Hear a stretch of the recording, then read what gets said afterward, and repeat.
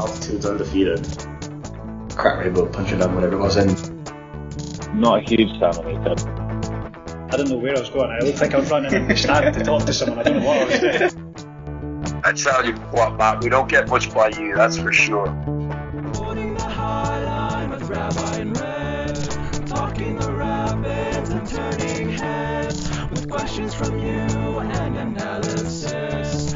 In your car, in your home, thank you for tuning to Holding the High Line. Hello, Colorado Rapids fans. This is Holding the High Line with Rabbi and Red. My name is Matt Pollard, and it is Tuesday, September 19th, 2023, or 5784, depending on your calendar. The Rapids finally won a game, though maybe you only saw the first 20 minutes of it. Jack Price is back in Rapids training, and boy, is everyone relieved and joyous to see that. And Champions League is finally here in Europe, albeit without Sam Vines, because somebody at Antwerp can't fill out paperwork properly. I'm joined now by a man who thinks a lot about the Roman Empire, Shana Tova, Rabbi Mark Goodman. Hey, Matt. Matt's looking good in a brand new haircut, looking spiffy. Did you climb any 14ers this weekend, Matt? I did not, Mark. I was emotionally wiped out from the day that was with the Rapids coverage and everything that happened there. No One Good FC had a proper plan of attack, Mark, to cover all of the angles of the walkout. I don't know if you saw anybody. You go to any one of our Twitter pages for people who are regularly in the press box for DSG, and you get to that point like from the 20th minute mark to like the 35th minute, and it's just everybody retweeting all the other angles and stuff that we noticed and everything. Yep. And so between covering a win, what Chris Little brought to the post-game press conference, Cole Bassett, who had a really articulate response to how he and his teammates are thinking about the protests and what's going on with the club, to being reunited with Mark Anthony Kaye, who was another wonderful reunion of a player who I covered, who was nothing but cordial and professional and straightforward in media stuff. I was completely wiped. And it's like I'm just going to go home. I'm going to go to bed. I'm going to wake up and watch football. So no 14ers for me. I'm thinking I might punish myself with Bedford and Oxford this Sunday, but we'll see. Mark, you're about to be on the rabbinical equivalent of international duty. How is the beginning of the high holiday season for ye? It's okay. There's a lot of writing. I write about 5 sermons for the high holidays, and it's you know how like in the sports world they'll say like, oh, we're taking it one game at a time. It's a little more complicated in my world in that like you're expected to kind of produce a lot of material really quickly. And I've been doing this. This is my 18th year as a rabbi. I've come to the conclusion that writing the 5 greatest sermons of your entire life is not a realistic standard to set. So I always try and kind of balance them, like make sure they're all like different and hit different areas, and that some are like, I definitely am thinking like one of these is going to be fantastic. And it's like, this is the one that I'm really looking forward to. And a couple others I'm like, yeah, this is fine. It doesn't have to be the greatest thing I've ever done. It just has to be a solid piece of work. So sometimes you show up to the game with Messi and you're expecting to win by 5 goals, and some days you just show up without Messi and you grind out a 1-1 result and you're happy with it. So it's kind of the way I take things. It's also just a long stretch, it was 3 days of leading services and so on, and so it's our busy season. But I think the biggest thing for me is that you're managing expectations also, that you're just kind of like trying to find that, that balance where you're not getting too high, you're not getting too low, you're working the right amount, not a crazy amount. So it's tricky. It's hard to find, but I'm getting better at it every year. So the next one up is really tough because it's a 25-hour fast on top of all that. So you're doing all the rabbiing, and then you're also trying not to faint. So and then the funniest thing, last thing I'll say is this: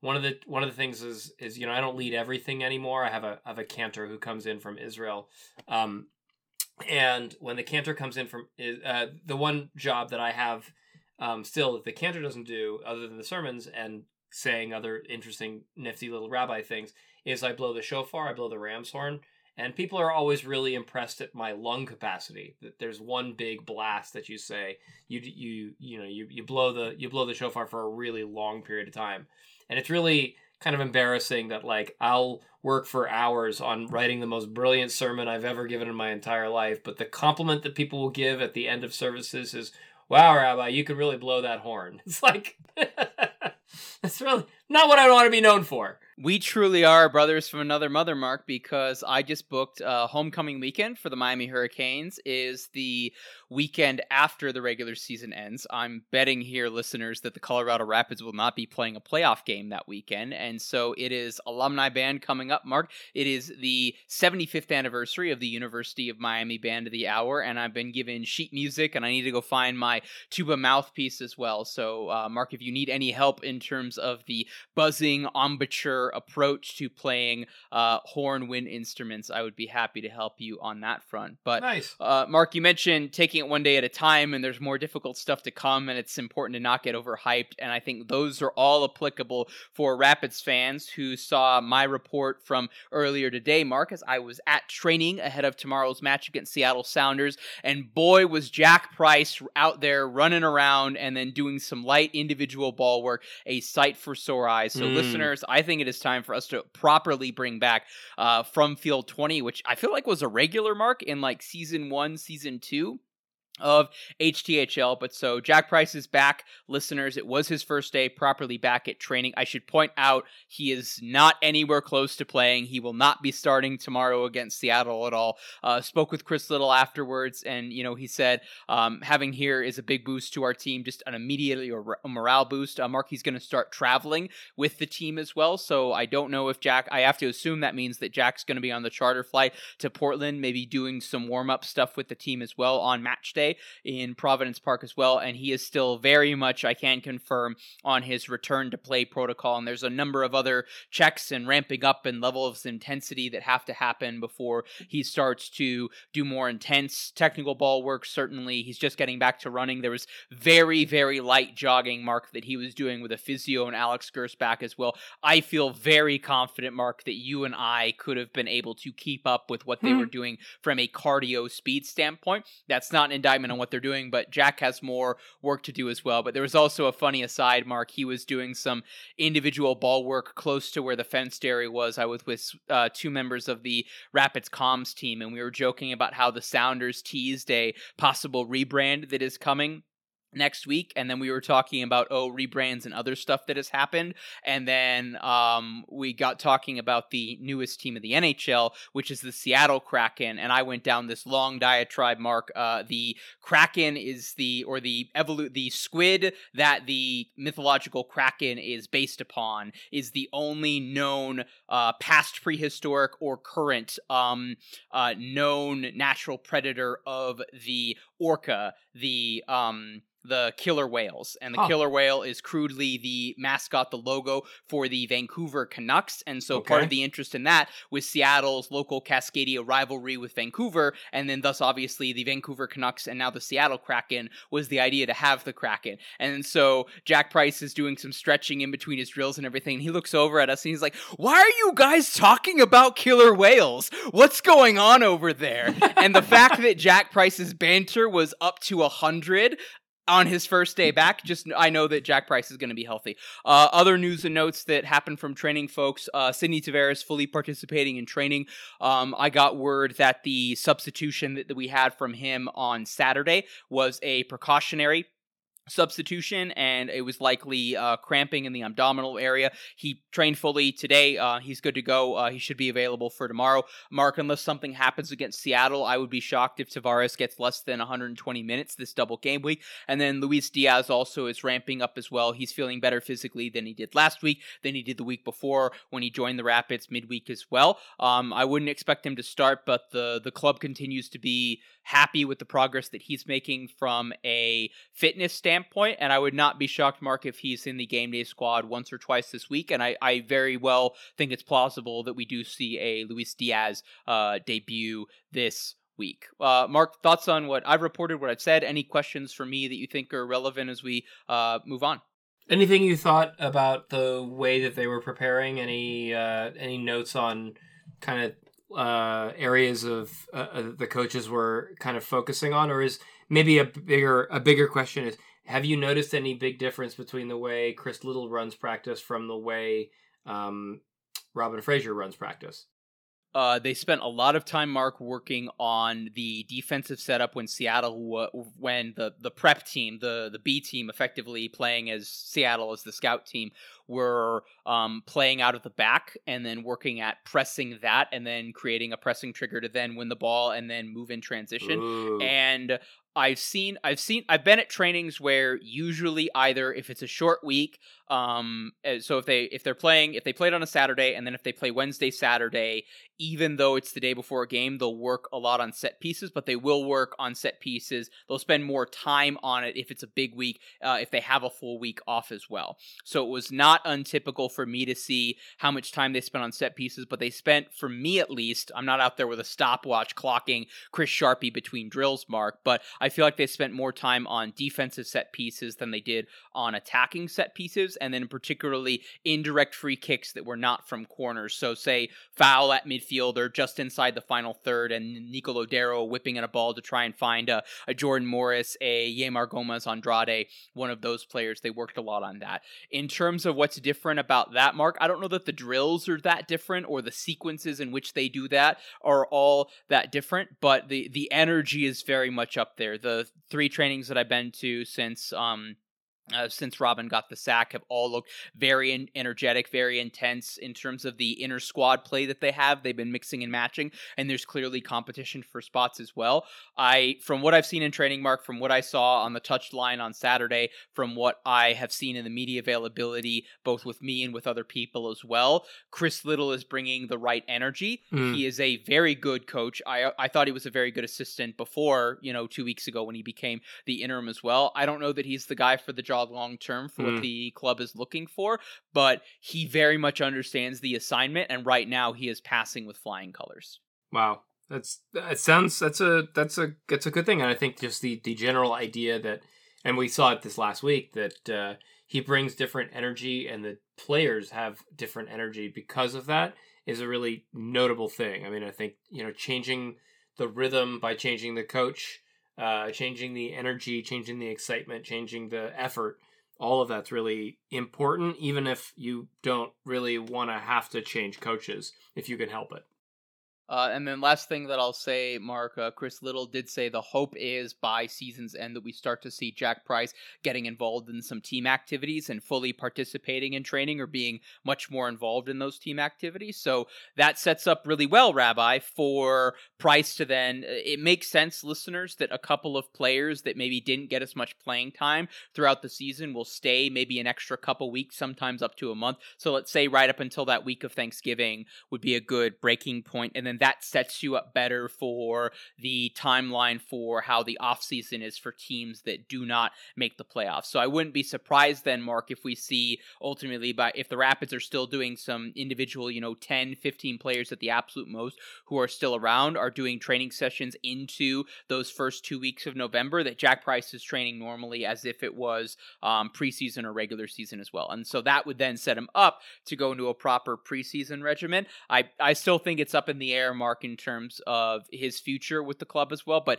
just very encouraging to see him back and everything. He looked his proper energy. He came over to say hi to me. It looked like Pricey was, it looked like he was coming back from, if they were doing a regen session, Mark, on a Sunday afternoon after playing a road game, and, they got in at, 2, 3 in the morning, and it's, hey, go home, get 8, 9 hours of sleep, come back, and let's just do some light work, really, really light stuff. It looked like normal Pricey for me. And so to see that 6 months after his ACL injury, his Achilles tendon tear, is super encouraging. And I don't know if we have any Rapids Jets fans, Mark, but maybe that's encouraging for right.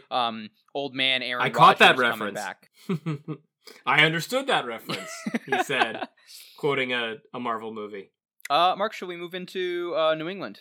Ooh, let's talk about New England. Listeners, this past Saturday, the Colorado Rapids won a freaking home game. Oh my goodness. We are going to separate this out, listeners. So we're going to talk about what happened on the field, actually, and then we'll get to the protest, the walkout, and what happened off the field and everything that have happened since with that as well. So for now, just talking about on the field, Mark, Rapids come out in a 4-3-3. Just like I saw in training today, I thought the pressing was really good. I thought the energy was better. I still don't think they were sharp or quick enough with the ball, but they were set up in a much better way to negate what New England was trying to do and limit their opportunities from the run of play. I do think New England was still very dangerous on set pieces. You know, Carlos Seal had a really good opportunity off a direct set piece. 6-7 minutes into the game, Mark Anthony Kay, former Colorado Rapid, had a chance on a header that goes off the crossbar as well. Marko Ilića had to make a couple really big saves in the second half when New England started to push. But on the whole, in terms of, we saw during the 3-game losing streak that led to Robin getting fired, the Rapids were not good in any phase of the play. And at least in between the boxes, I thought the Rapids were back to their baseline in terms of intensity, in terms of quality, in terms of desire to win, as to steal a quote from Porrick Smith there. Cole Bassett and Calvin Harris with goals, Mark. Bassett breaks his duck on a header that he got that was flicked on from Rafael Navajo. I should say man of the match Rafael Navajo, folks, who did a knee slide like he scored the goal. The players had a nice little chuckle about that, I've been told. But a game of moments, Mark, and ultimately the Rapids had two brilliant moments from individuals who absolutely needed a goal. They had good moments from a goalkeeper who had not quite proven himself yet to me as well. Yeah. And they were good enough in moments when they needed to. And to be fair, Mark, I still question whether or not this is a false positive given where the heads were at for New England Revolution. But I have to say, Mark, I've watched a fair bit of Carlos Heel this season. This is one of the worst performances I have seen from him in New England, regardless of all the chaos that happened off the field for the Revs. Rabbi, your good things from this past Saturday's win. Man, that headed goal from Cole Bassett was just beautiful. I mean, he rose up and met the ball. And the service from Connor Ronan was fantastic.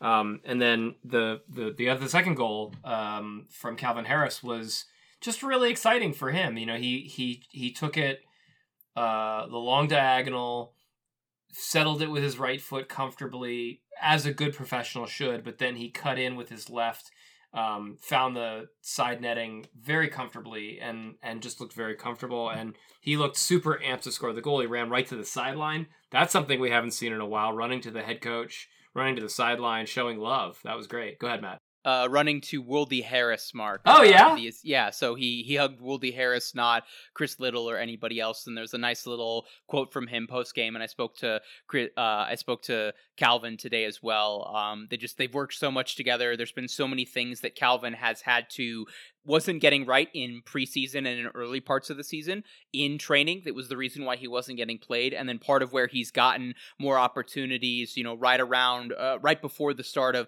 Lee's Cup play, he was starting to do better in those trainings, but then what he was doing in training wasn't transitioning to what he was doing in the actual games themselves. And he said, and there was a nice little joke of he scores that exact goal, 2 or 3 times in training on a weekly basis. Nice. So to finally put that through and then to run over and immediately hug the coach who's worked with you so much, who's put so much faith in you and is part of why you are now in the ascendancy this season, was, a nice little moment of humanity, I think, for both of them.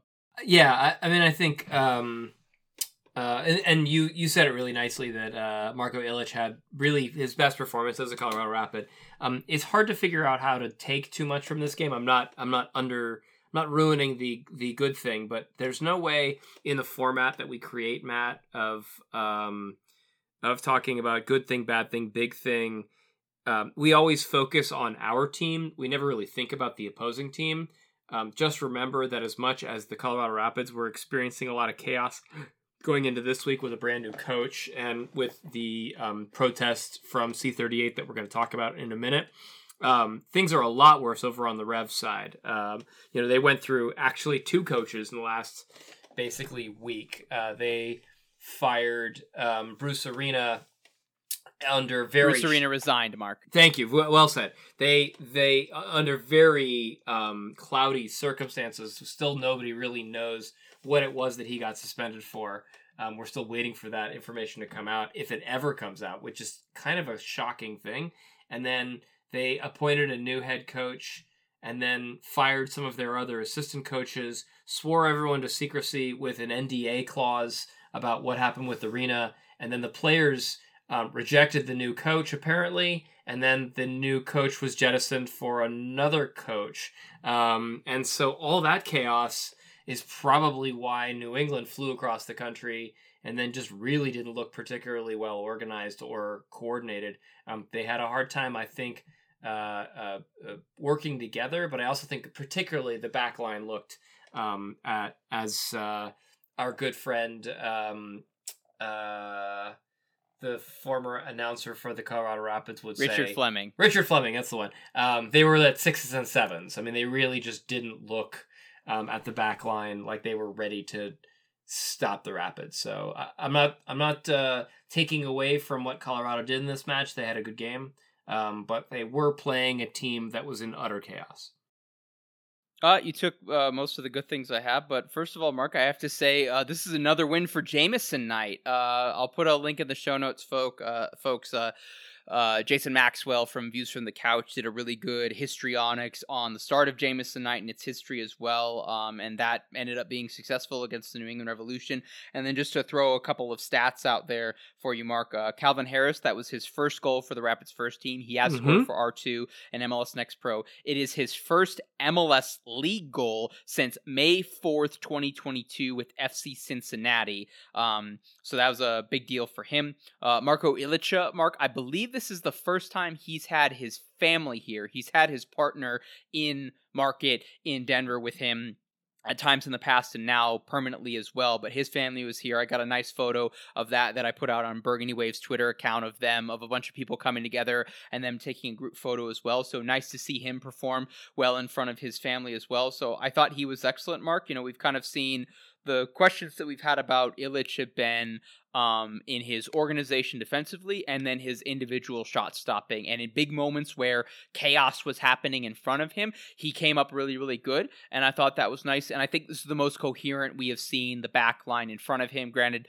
there'd been chopping and changing. You know, those last 3 or 4 games that Robin managed, Mark, I think we can say in hindsight, he was throwing stuff at the wall to see what stuck. And I think now you've seen a back four, Rosenberg on the right. We know that he's going to be solid. Max Shu, I think, is more comfortable in a 4 than he is on a 5. We know Gutman's going to be good, and I thought Bombito as well, Mark, looked really decent. And the last couple times that we saw Bombito was a really horrible end to the game in Toluca, where he did not look good and stormed off the field mad at himself, and then being played out of position where him and Ralph Priso got absolutely cooked in Minnesota and didn't look good particularly either without Keegan Rosenberry. So something potentially to build on in terms of this is, if nothing else, Mark, we have a baseline. Hey, this worked. Let's try it again or make a couple tweaks to it to see if it works again defensively.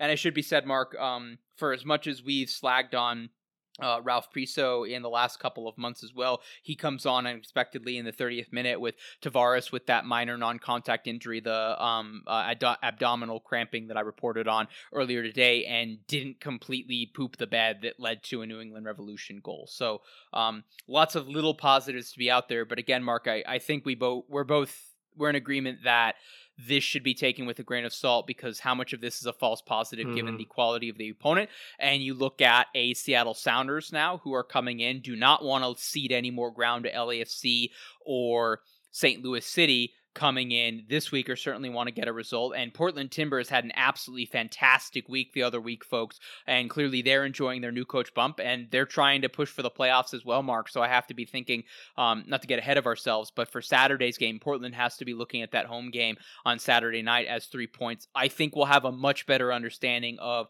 the Rapids' new coach bump vis-a-vis the players figuring it out, taking ownership now that Robin's gone, vis-a-vis how much of this was just simplifying and bringing new energy for Chris Little this week, then obviously the multivariable uncertainty that was this game against the New England Revolution.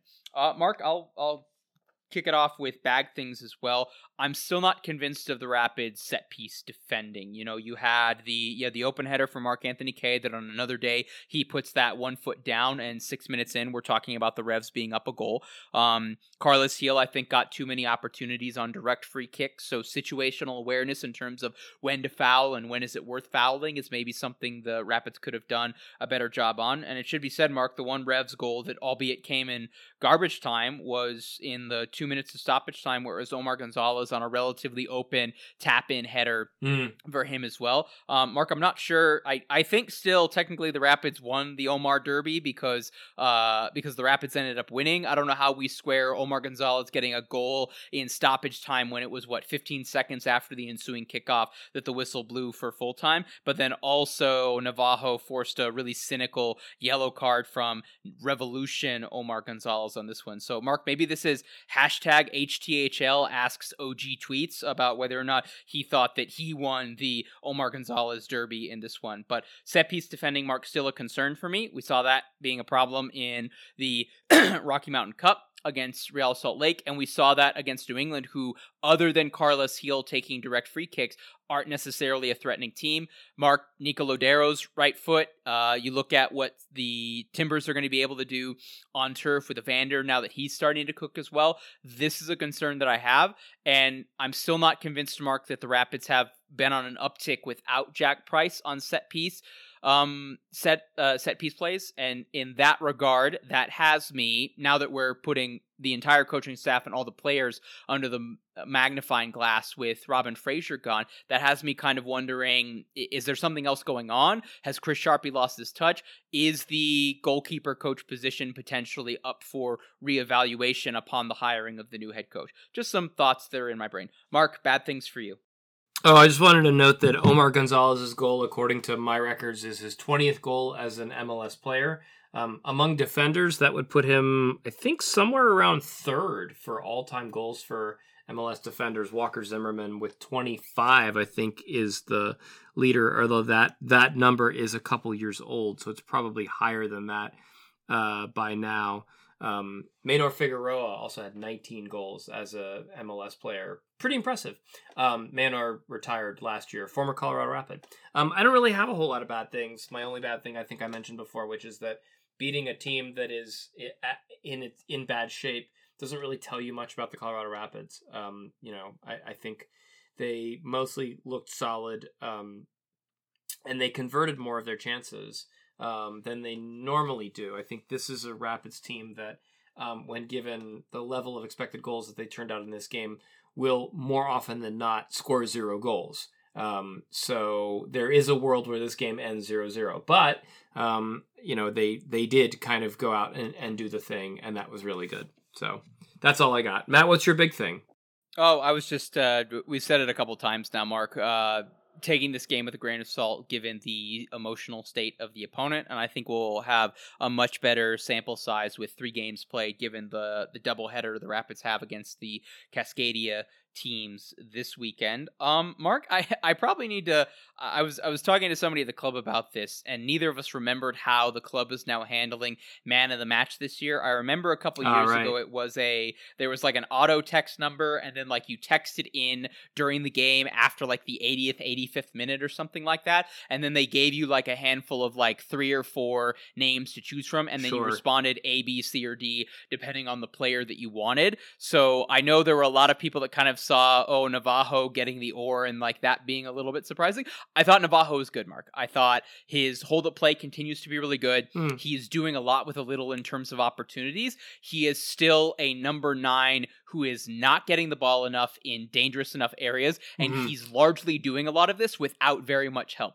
That being said, you get Cole Bassett finally scoring a goal. You get Calvin Harris scoring, for him, his signature move as a striker in order to score the game-winning goal. And you have Marco Ilic, arguably, easily his best performance for the Colorado Rapids. All 3 of those more deserving than Rafael Navajo as well. So I'm going to try and figure out sometime this week, Mark. I will be paying attention tomorrow night at the Richard how they ultimately determine the man of the match. I do not think, Mark, this is a internal marketing, state-run media propaganda thing of, oh, let's give it to the new DP in order to hype him up like that. I think it was probably nobody pays attention to an ad read during a game about texting in. Nobody wants to give their cell phone number if they don't already have it to the Colorado Rapids. And then maybe like 12 people voted, and then one person accidentally hit Navajo instead of Bassett. And then that led to Navajo being given the oar. I was also kind of surprised, Mark. It's, as we'll get to in a minute, it wasn't clear to me that the oar was going to be delivered by somebody in order to be given to a player in this game, but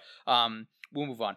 I think the New England game is done and dusted, Mark. We're now going to talk about what happened before the game, in the stands, and what has happened in the media-covered sense. But before we do that, in the spirit of independent media covering the Rapids and giving the due to the state of the club, Mark, how can Highliners best support HTHL? We love the people who listen to this podcast. We love the people who read our Substack. We love the people who read Matt's work over at Burgundy Wave and contribute to Burgundy Wave's Patreon. We, over here at Holding the Highline, are supported by you, our loyal listeners, for both the podcast and the Substack. We do this even though we love following the Rapids ourselves. We love driving out to training. We love flying out to road games or driving out to road games, in my case this past year, and interviewing the players. We love spending our days off of our day jobs writing soccers for the HTHL Substack, but we also like to pay our rent and occasionally hoist a pint provided by our listeners as a thank you to our efforts. So if you can, help us out by subscribing to our Substack. You can become a paid supporter, aka a Highliner, by putting in just $5 a month or $42 a year. A yearly subscription will get you some discounted or free merch from us this year. This year we gave out pint glasses. We have 3 more pint glasses, so you can still get one. And that additionally will give you potentially some behind the paywall articles or audio recordings. You will be supporting citizen soccer journalism, and we appreciate it. Back to you, Matt. So, Mark, the protest and the walkout happened. I guess let's go through this chronologically, Mark. I was not surprised, given it was a metal band at the tailgate, that there was a fair bit of black.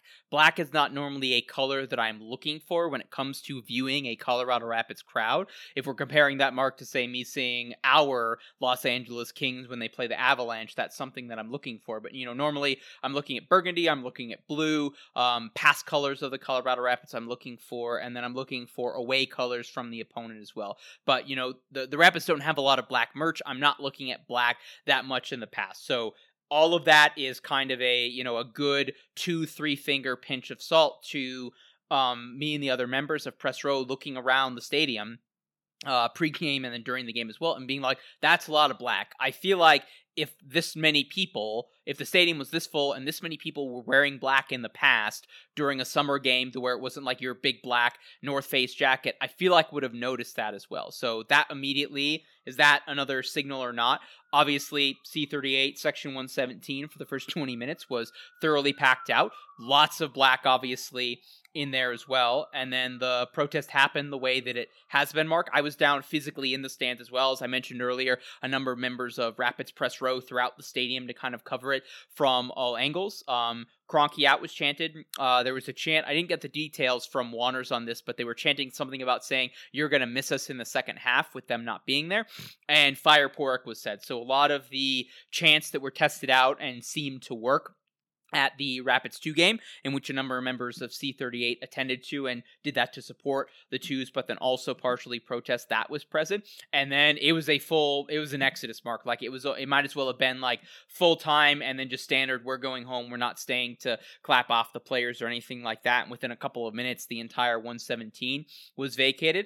The capo did say, Mark, that for people who wanted to stay to consolidate into, what is it? I think it's 118. So the stand to the west, the one that's now the second safe standing area that they have there. And that section was relatively full in the second half as well. So I think there's a valid question of how many people who are in 117, who vacated 117, filled in the spaces elsewhere in the south stand versus went to Dale's Pub versus left the stadium and only actually were there for 20 minutes of soccer.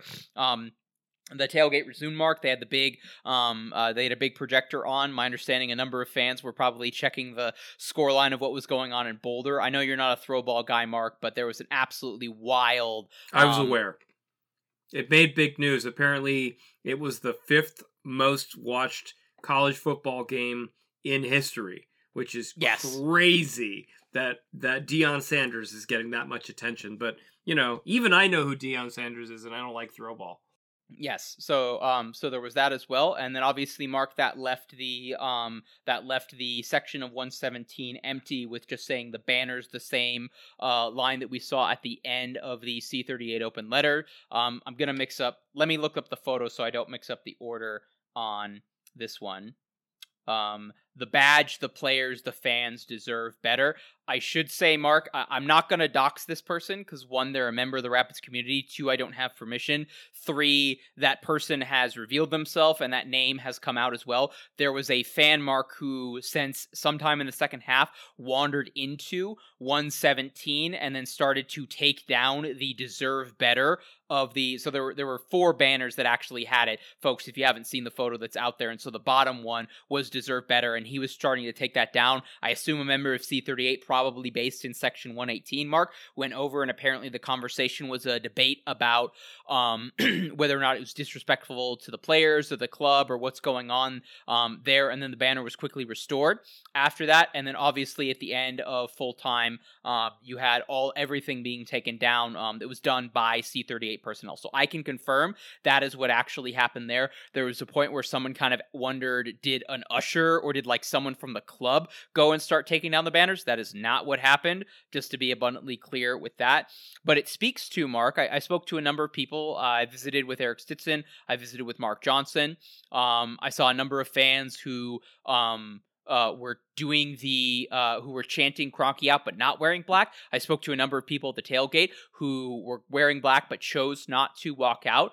There's, I think, a legitimate and fair conflict here, Mark, that fans have about squaring the circle of how do I express my frustration in a productive way towards the club, but then make it clear that that is at ownership, that's at the front office, that is not to the people on the field, the people working on field 20 on a daily basis. And I think we can have empathy and we can have a space for the fan who wants to wear black, a fan who wants to chant Kroenke out, who wants to chant Fire Pork, but then wants to stay for 90 minutes and support their club. And understandably, Mark, a good portion of the people who walked out in the 20th minute are season ticket holders who back in, February, March, April, gave their money for the season to KSE, and there's no getting their money back from KSE. KSE already has their money. If I show up, I don't wear any merch, I don't buy any in-stadium stuff or whatever, I obviously am not paying for parking, and I spend all my money at the tailgate and having that fun there, then I'm not further financially enriching KSE. Is that enough in terms of dealing with that from a protest standpoint? I think is valid. Mark, the Rapids only have 4 home games left this season. 2 of them are on Wednesdays, obviously are on Wednesdays. One of them is the game tomorrow. I've spoken to a number of people at C38 who are like, we're not really going to do like an as formal organized protest because there aren't going to be that many people there anyways. I'm kind of wondering, Mark, is this with only 2 more Saturday home games left as well, and who knows what the Buffs are doing on October 21st, maybe they're still ranked, and I don't know, are they playing USC that game or something like that, is KSE thinking, let's just get to October 21st, have no destruction of property or anything like that. The offseason will happen. We'll make 1 or 2 signings. Enough time will pass between the most recent Rapids loss, and then just like every single February, Rapids fans will come in with a cautious level of optimism, and then we'll start up back at normal, Mark, and then the new head coach will have 10, 15 games for it to go horribly wrong before we get back to this level as well. And I guess we couple this, Mark, with the actual statement that we got from with Josh Kroenke's name on it afterwards that I didn't think that much of, if I'm being honest with you, Mark. Mm-hmm. Here, let me pull it up where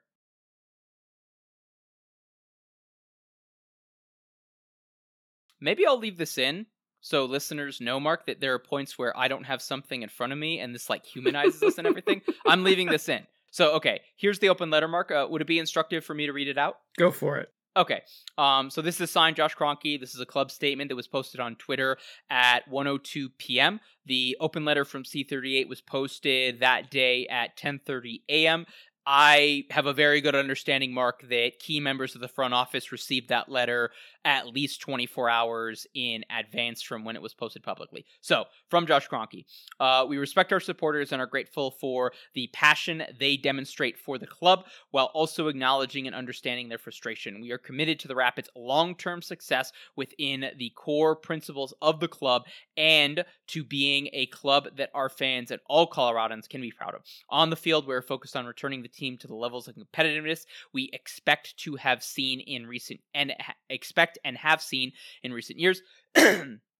Off the field, we have already engaged legends Civitas, Perkins, and Will, and Turner Construction on a number of feasibility studies and analyses around potential infrastructure projects that will assess a future vision for Dick's Sporting Goods Park and the club's training environment. We are also actively envisioning additional ways to enhance the game day experience inside and outside the stadium. Over the next few months, we will be finalizing the master plan for our exciting Victory Crossing project.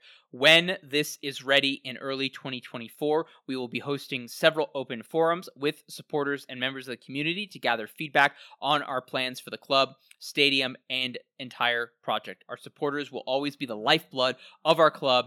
We hear you, and we look forward to having an ongoing dialogue with Centennial 38 over their concerns and our plans for the future. Signed, Josh Kroenke. Quote, ongoing dialogue, unquote, Mark. I take exception to that description because that implies that the dialogue has been happening, and my understanding is communication from a Rapids FO and from an ownership standpoint to the supporters has been minimal or potentially non-existent as well. In that, and nowhere in there do they say we're spending more money on the first team. As we'll get to in a bit, Mark, that was the one thing that kind of everybody who touched on this from a media standpoint agreed was an issue. It's nice that Victory Crossing is happening, Mark. I can report now that off of the July or the June 31st, whatever that deadline meeting was that got punted because public city councils don't make any decisions super quickly, and that got really heated with people going after KSC. I'm hearing that interaction and between all parties and wanting something to move forward that's mutually beneficial and something close to the original vision of Victory Crossing, that relationship and the feeling of getting it done has never been more progressive and never been more positive in the entire time that I have covered the club. That being said, Mark, as someone who works in construction, you're looking at 2025, probably the start of 2026 at best for this to happen. So it's good that the club's looking into that. It's good that they're looking into infrastructure, Mark, that's going to enhance the first team and is going to enhance the game day and outside the game day experience as well. But fundamentally, what have the Kroenkes always done a good job of? Real estate. I don't hear I don't hear spending more money. I don't hear hearing the fans out, other than whatever ongoing dialogue implies in there. And I don't hear, hey, by the way, we're going to start pumping in $2 more million a year to Pork Smith to be more competitive from a external transfer fee standpoint as well there. And so it's not obvious to me, Mark, that what happened between the open letter and the protest on Saturday moved the needle in terms of ownership taking action. And I think, unfortunately, they're right that unless this becomes a more regularly occurring thing, and unless the percentages of people who renew or new signups for season ticket members go down, I don't know that enough has happened. The noise is happening. KSC needs to be hurting their wallet, I think, for them to actually take action. I'm not convinced at this point, Mark, that that's going to happen between now and the start of 2024. Rabbi, I've been talking a lot. Your thoughts on all the protests and everything that happened?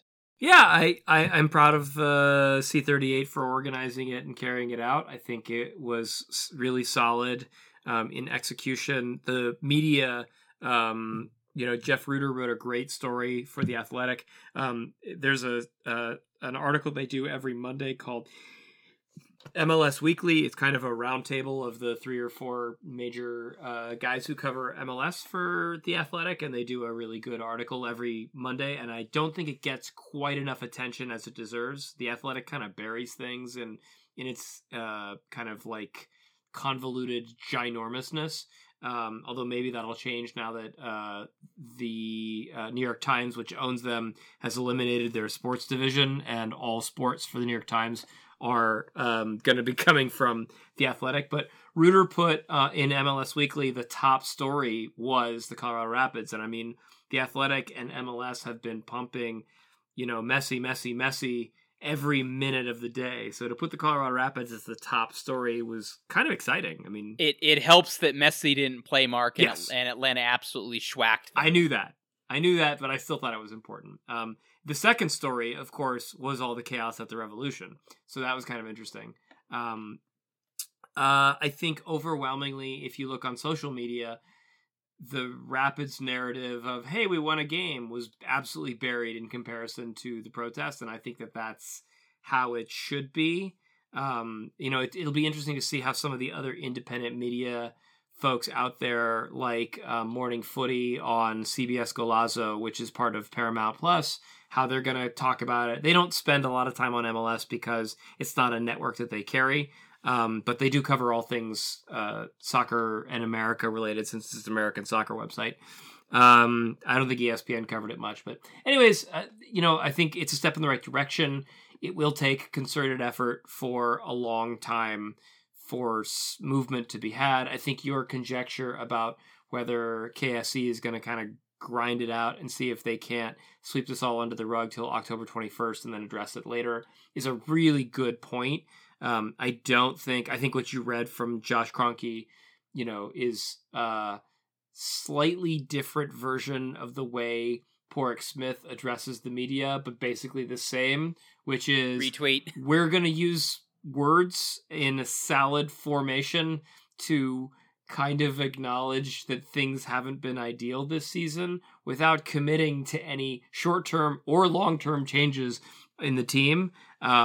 We're going to pretend like we're going to engage in quote-unquote dialogue with C38, although that's asymmetrical warfare. KSC and C38 are not on equal footing, and so they can just have that meeting, say we hear you, ignore them completely, and then come back to the table. Hopefully next year they'll be mid-table, or they'll be, they'll make the playoffs, and C38 will leave them alone, and that will be it. Like that's the sweeping under the rug that I think they're hoping to do. I remember talking about this in a very different context with the folks at the supporters group for the Charlotte Independents, Jack's Militia, when they were having real problems with their management, and they had a meeting and they kind of addressed their grievances, and management said, thank you for addressing your grievances. We'd like to follow up with this, at another meeting coming up. And then they never met again, and they never spoke again, and that was it. And I'm not saying KSC is going to be that callous, but you can have a meeting with your supporters group leadership, and talk and commit to nothing, because the supporters group doesn't quite have the leverage. The only leverage they have is boycotting, and that is the nuclear option. I mean, we're experiencing in America right now with the writer's strike, with the SAG-AFTRA strike, and now with the United Auto Workers strike, which is the only leverage the workers have is to completely boycott, to completely strike. And it's a nuclear option, and it's harmful for them. It's not what they want to do. They want to build cars, they want to act, they want to write TV shows, and soccer supporters want to go to the match. They don't want to give up their tickets. So it's a tough call. It's a tough position they're in. I think C38 will continue to sustain this through the year.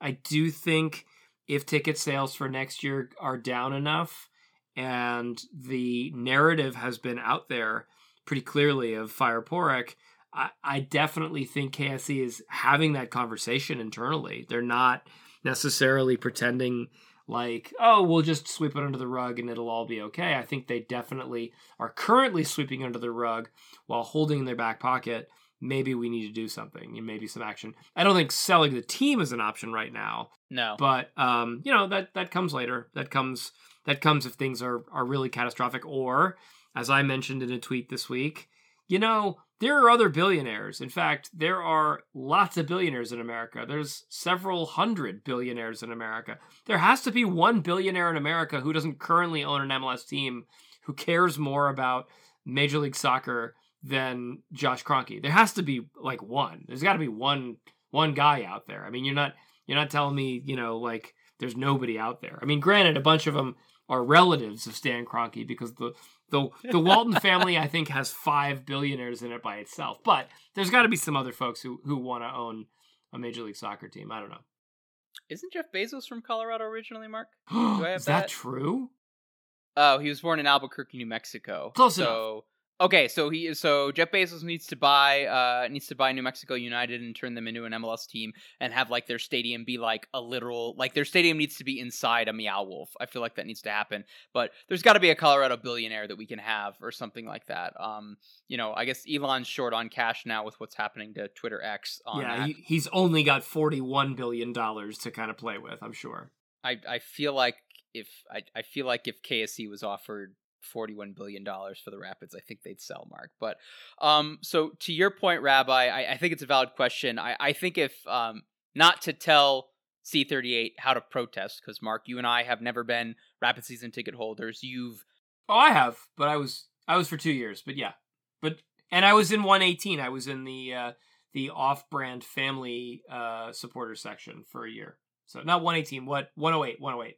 Neither of us is currently a season ticket member. Neither of us is currently a member of C38. We're not going to tell you how to protest here, Mark, but I feel like if C38 then doesn't get some kind of movement in these next couple weeks as well, if they were to flat out say like, hey, none of us are entering the stadium for the rest of the season. We'll come for the tailgate and then leave as soon as the game starts. And then if Josh doesn't sit down and have an hour-long meeting with our leadership and at least like give us an audience to say like, you stupid, maniacal, selfish billionaire, why don't you spend more money on this team? Like, stop telling us to just be happy with what we have and everything. We're falling behind. You're destroying my club. You're destroying the love for my club. If you don't give us that audience, none of us are renewing season tickets, and 117 is going to be empty next year, or 117's effectively going to be returned to the club in terms of dealing with ticket sales and everything. I think that'd get a lot more traction, but we'll see what happens.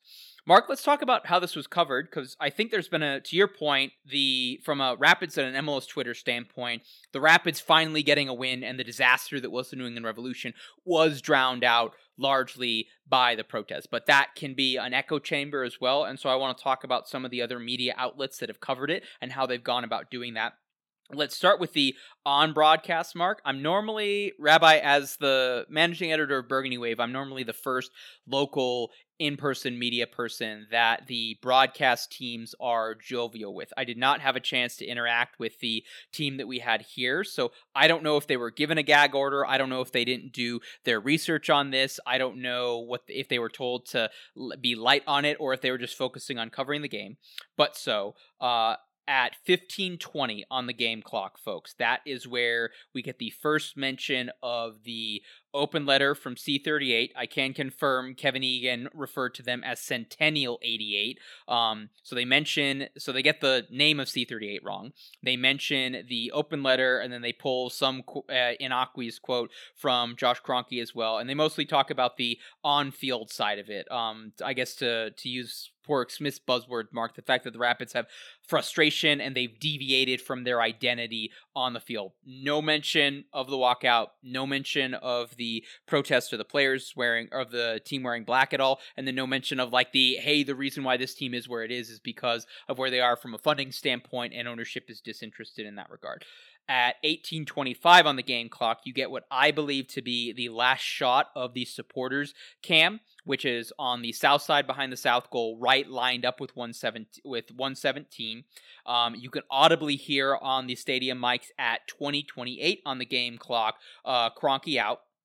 And then there was this was during halftime, Mark, so there's no game time for me to mention this, but if you go on the Apple TV replay and you go to 1 hour, 12 minutes, and 5 seconds in the midst of halftime, quote, well-publicized turmoil. It's a well-publicized, tumultuous time for the Rapids, their fan base voicing their concerns, but many still here cheering on the team, as they show some shot of some fan elsewhere in the stadium as well. So I don't know if that's at some point, Mark, we have to think with Apple TV giving a lot of money to MLS and obviously a lot of collaboration between those. I have to wonder at what point is someone who's on the broadcast talent or their producer, are they accountable to someone in marketing in the ways that maybe some other outlets wouldn't cover it?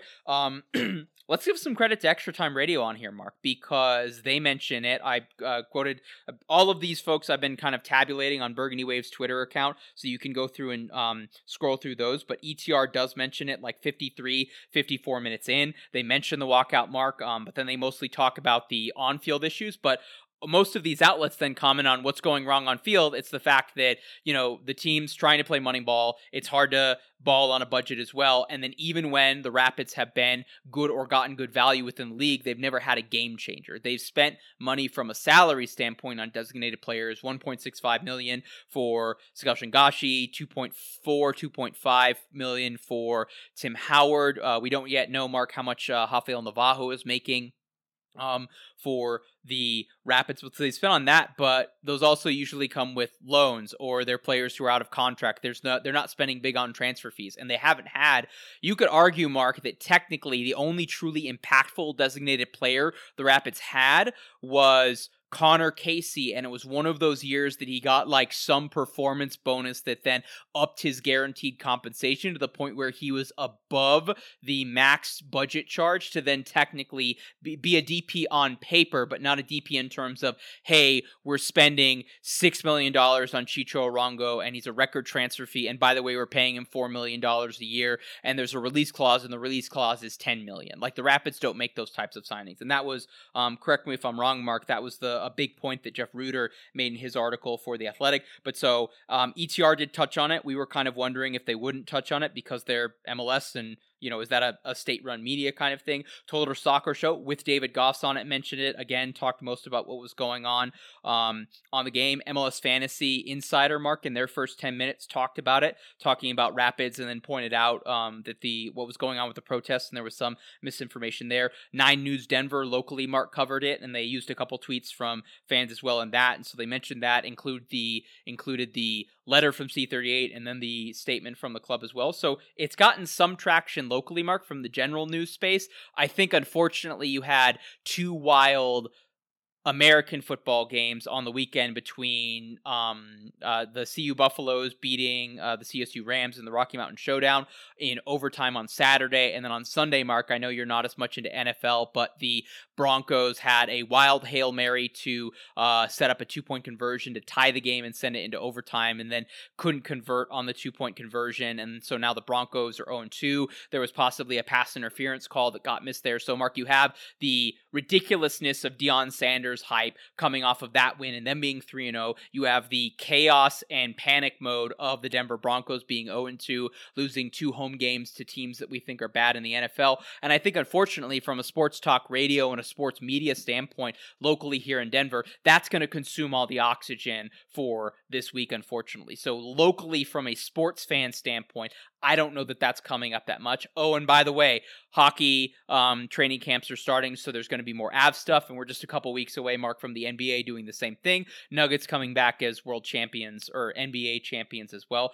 I don't know that, like, 104.3 The Fan is covering this, Mark. I don't know that, are the other DNVR guys aware of the protests as well? Mitch, Dwayne, Yaya, am I wrong on that? Feel free to inform me. I'd happy to be informed on that. I don't know that it's moving the needle locally, Mark. And again, it was touched on this week in media. It has to become more of a regular thing, and I think get more traction locally to then have it be TSS dedicating an episode of that to something like that, or someone going out that's not in this MLS bubble, going and interviewing somebody from C38, or going to interview somebody from the club to then ask about it as well. And in that regard, I think it was great showing locally in the bubble. I think more is going to have to happen in a way that then creates the media storm, that creates the bad look publicly, that actually affects KSC financially or in public image that actually gets them to take action. But we'll see. Mark, I've been talking a lot. Any thoughts on how the various outlets covered it? Is there somebody you haven't seen talk about it that you'd like to see? No, I was happy with the way it went down. I think I said you got everything I have to say. Let's move on to the next match. Yeah. Yeah, let's talk about that, Mark. So, listeners, this coming tomorrow or today by the time you're listening to us. So, Wednesday, September 20th, the Colorado Rapids will be hosting the Seattle Sounders. That will be at 7:30 p.m. Mountain Time. And then on Saturday, September 23rd, the Pids will be at Providence Park at 8:30 p.m. Mountain Time to take on the Timbers. Both of these games on Apple TV. Mark, we will start with the Seattle Sounders. Not a whole lot of big news on their front, Mark. I feel like the Sounders are a little bit more fallible. They've got 3 draws and 1 win in 5 games that they've played since the resumption of play. The goal scoring has been a little bit more by committee, Mark, but this is still a very good team, and this is a team that even when they've struggled, playing the Rapids is usually a good tonic for them as well. Jordan Morris, Raul Ruidiaz are going to be effective attacking players. Nico Lodero is looking his age, Mark, but it's still been really good. João Paulo is back with the team as well. Oh, and by the way, Mark, I don't know if you remember the last time the Rapids played the Seattle Sounders. It was the first game of the season, and it was 4-0 as well. The one kind of doubt we have, Mark, Christian Roldan has been in and out this season dealing with concussions, and so he was back. He did play over the weekend 25 minutes. I know he's kind of been their Swiss Army knife, or should I say Salvadorian American Army knife. And so there's kind of a question about how much availability he has and him creating that amoeba midfield rather than them being creative. That being said, Brian Smetzer is historically really conservative in this game, and so I wonder, Mark, if he comes in setting up for the draw and then trying to use his substitutes to try and win the game. Mark, what do we see in Seattle? How much of this will be a more difficult barometer test for the Rapids' new coach bump? So, for me, the shocking thing about the Sounders this year is who's their leading scorer. It is Albert Rusnak? Jordan Morris with 10 goals, and he's way ahead of everybody else. And then after that, it's everybody else. Their kind of old, steady hands are mostly old and not so steady. Raul Ruidiaz is 33, Nico Lodero is 34, and neither of them has been particularly productive this year.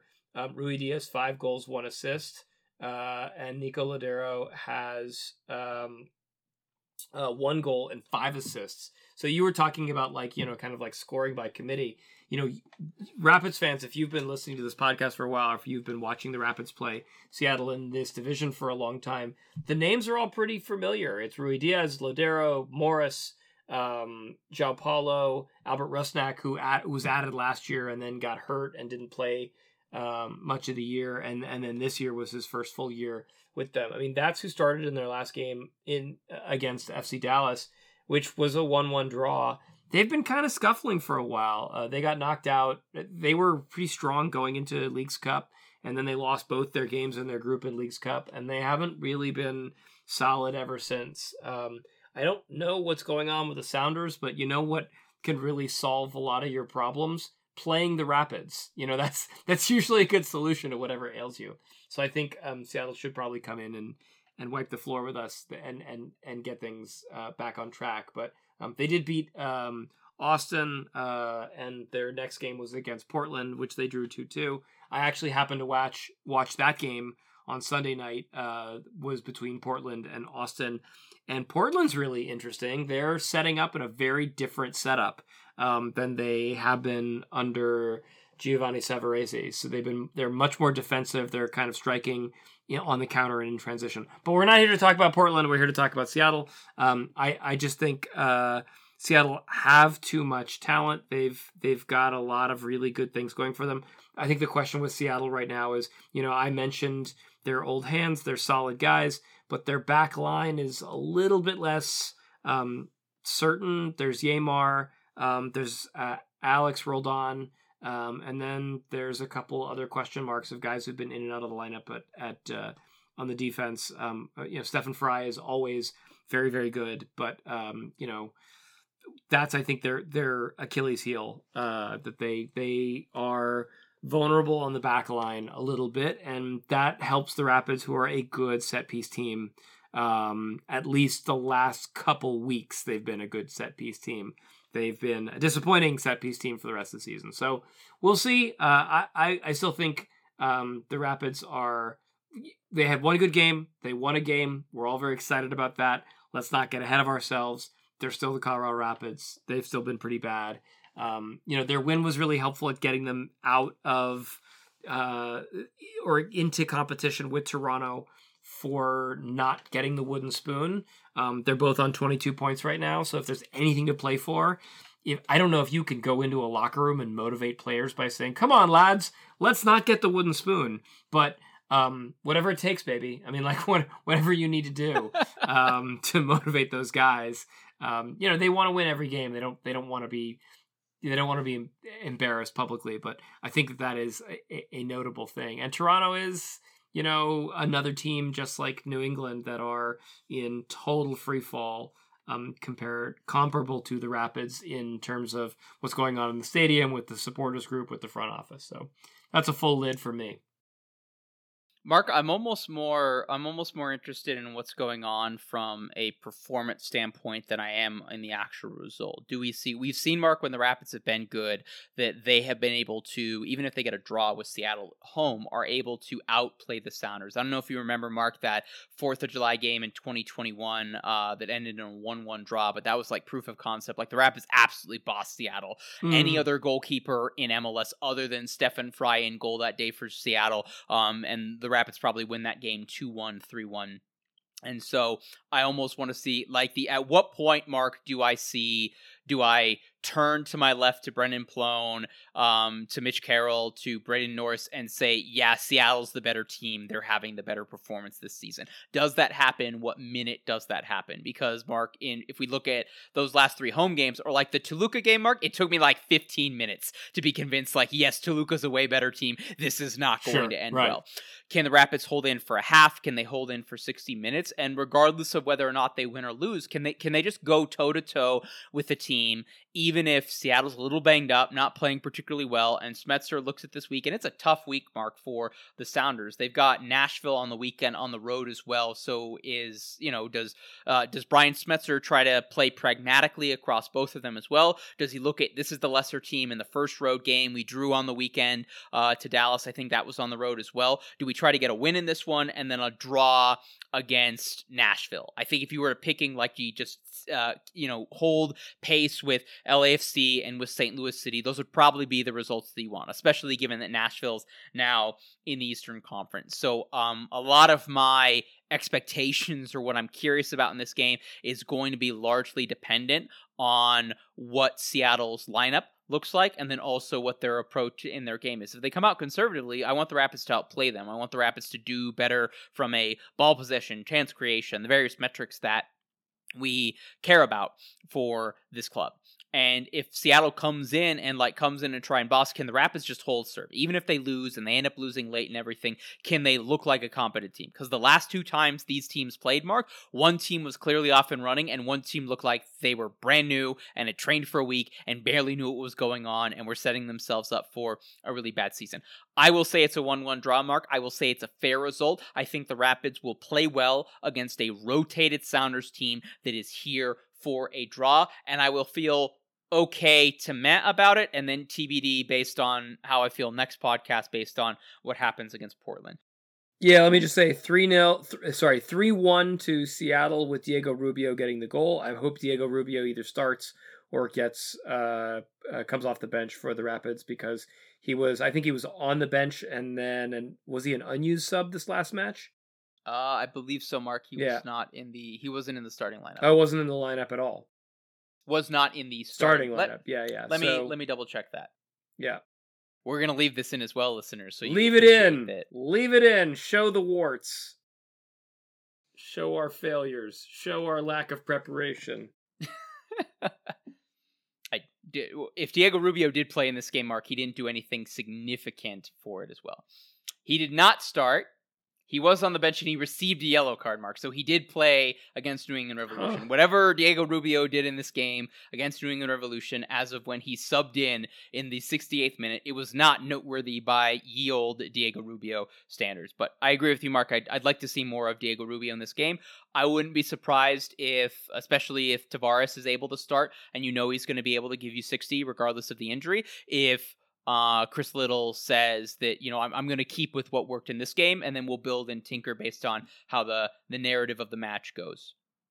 Mark, so we've got the Portland Timbers on Saturday as well. Since the last time the Rapids played, the Portland Timbers in their 90 minutes that were stretched over, 14 days or whatever it was, that Giovanni Savarese and Robin Fraser, neither of whom are employed at the moment, said this was an effing waste of time. Not a lot has changed from a personnel standpoint for the Timbers. Evander is absolutely cooking, Mark. He did score a goal in their 2-1 win at Austin over the weekend. Zach McGraw and Zuparik are playing at center back right now. I guess Laris Mabiala just isn't up to standards, and defensively the Timbers can be had, absolutely. Felipe Mora is doing his typical thing, Mark, where he gets 12 touches in a game, but then 4 of those are shots and one of those is a goal. Dairon Asprilla is right in time, Mark, as we get to late September for him to start becoming playoff Dairon.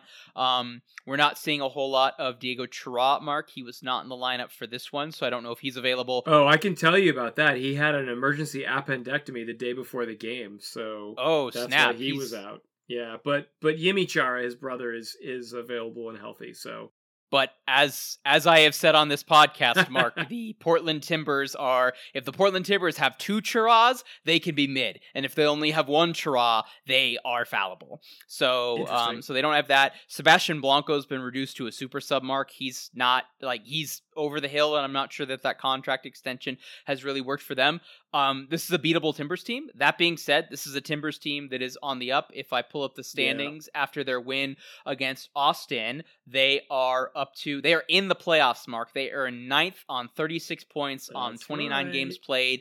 That being said, there's a few teams below them that have games in hand as well. Let me look to see who the Timbers play midweek, Mark, for context for that as well. They are home against San Jose. So, Mark, you're looking at home against a playoff team that's probably going to make the playoffs in San Jose, and then you're looking at home against a team that's competing for the wooden spoon, just like how I talked about with Seattle, where for them, probably them being happy with the week is probably a win against the bad team and then a draw on the road against a good team. Seattle or Portland has to be looking at this at 4 points this week. A draw against San Jose and then a win against Colorado. I think unless a bunch of crazy stuff happens at Providence Park against the Quakes, Mark, and the Quakes are peak chaos merchants in Major League Soccer, I think we're going to see the best and most desperate version of the Portland Timbers.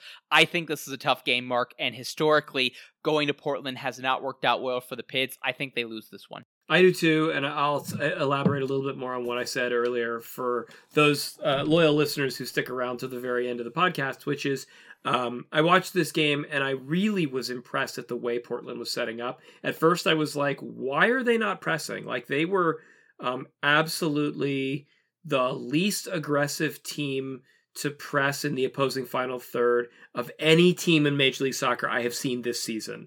I wouldn't call it a low block. They were sitting in a very comfortable zone mid-block, and they were happy if they didn't nick the ball around midfield to drop all the way back and to kind of sit in and make it really hard for their opponent. And then they struck on the counter really, really fast. They raced upfield. They were completely happy to cede possession to the opposing team. So they are, I wouldn't call them a bunker and counter. They're a mid-block and counter team right now. And they're looking to cut passing lanes and recover the ball at midfield and then just go off to the races. And they're okay with making a couple sloppy passes to try and get upfield as fast as they possibly can. It worked for them this past week. They didn't have that many opportunities, and they converted one of them right on halftime against Austin in Austin to quiet the crowd. And then Austin drew it up, and then they got another goal back to come out of Austin with a win. And they've been, I think, what do we say? They have 3 wins and a draw in their last 4 matches. I think they're really on the upswing. They're a very dangerous team. Suddenly they have an identity. I think that's the most interesting thing about them. And lastly, the most important thing possibly is they are a team that has something to play for. You know, they are in 9th place. They are looking at a playoff spot, and they have also a new coach. So I think there's a lot of energy on that team.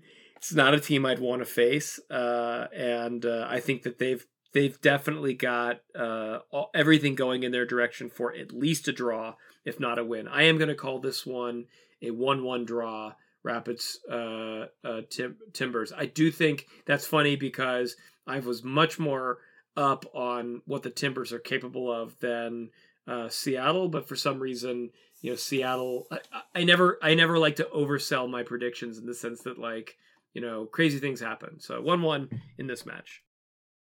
I'll say 2-1 to Portland in this one, Mark. I think your points about the Timbers are kind of diverting back to a more, both teams, Mark, since their head coaches got fired, have reverted back to a more intense and more committed version of their ethereal ideal for what they want to be. The ultimate version of the Portland Timbers was a 4-3-2-1 mid-block counter and then primarily do their damage in transition or on set pieces created off of those transition moments. And then what did Chris Little come out?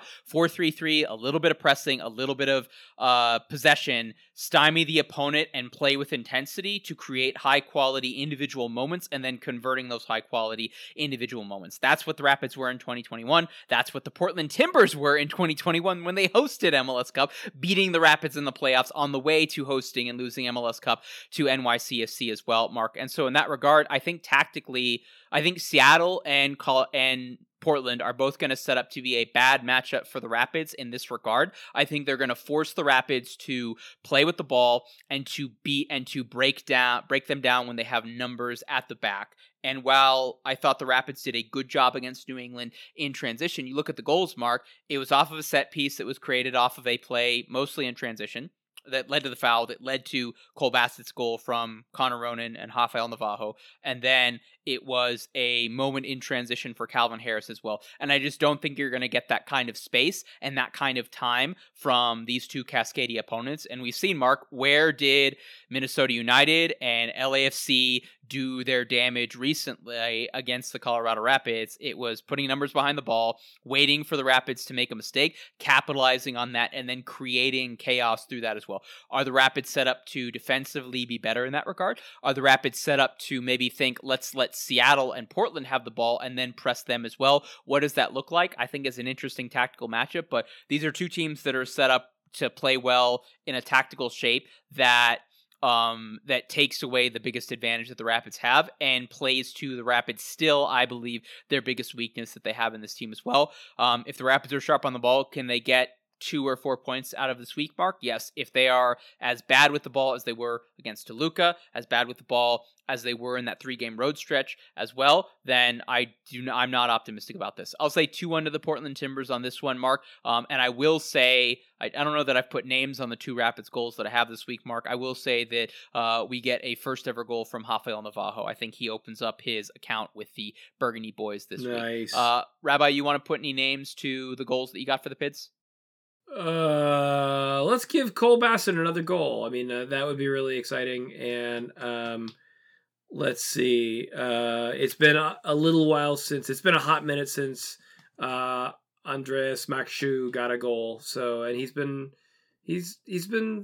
always a threat because of that big body and the service that they provide him. And Connor Ronan seems to be hitting a spot. So let's give him one of the other ones. That's all I got for you, Matt.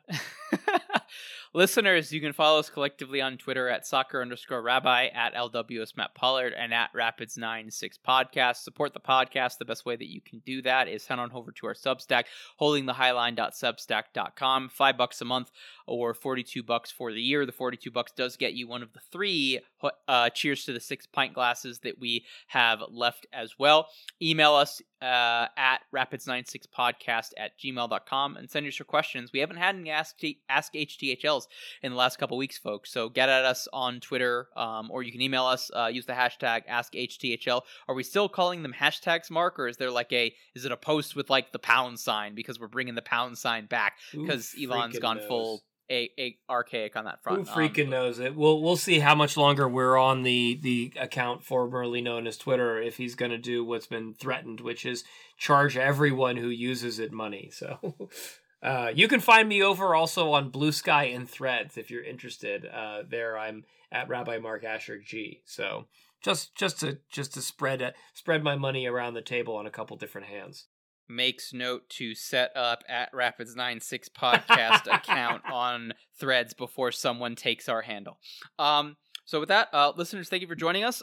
For those of you who participated and let your voice known in the various ways to protest on Saturday, thank you for doing it in a way that I felt was constructive, Thank you. clear, and peaceful and non-disruptive to the other patrons of the Rapids community. Enjoy the 2 games that we have this week, and we'll talk to you next week. Peace.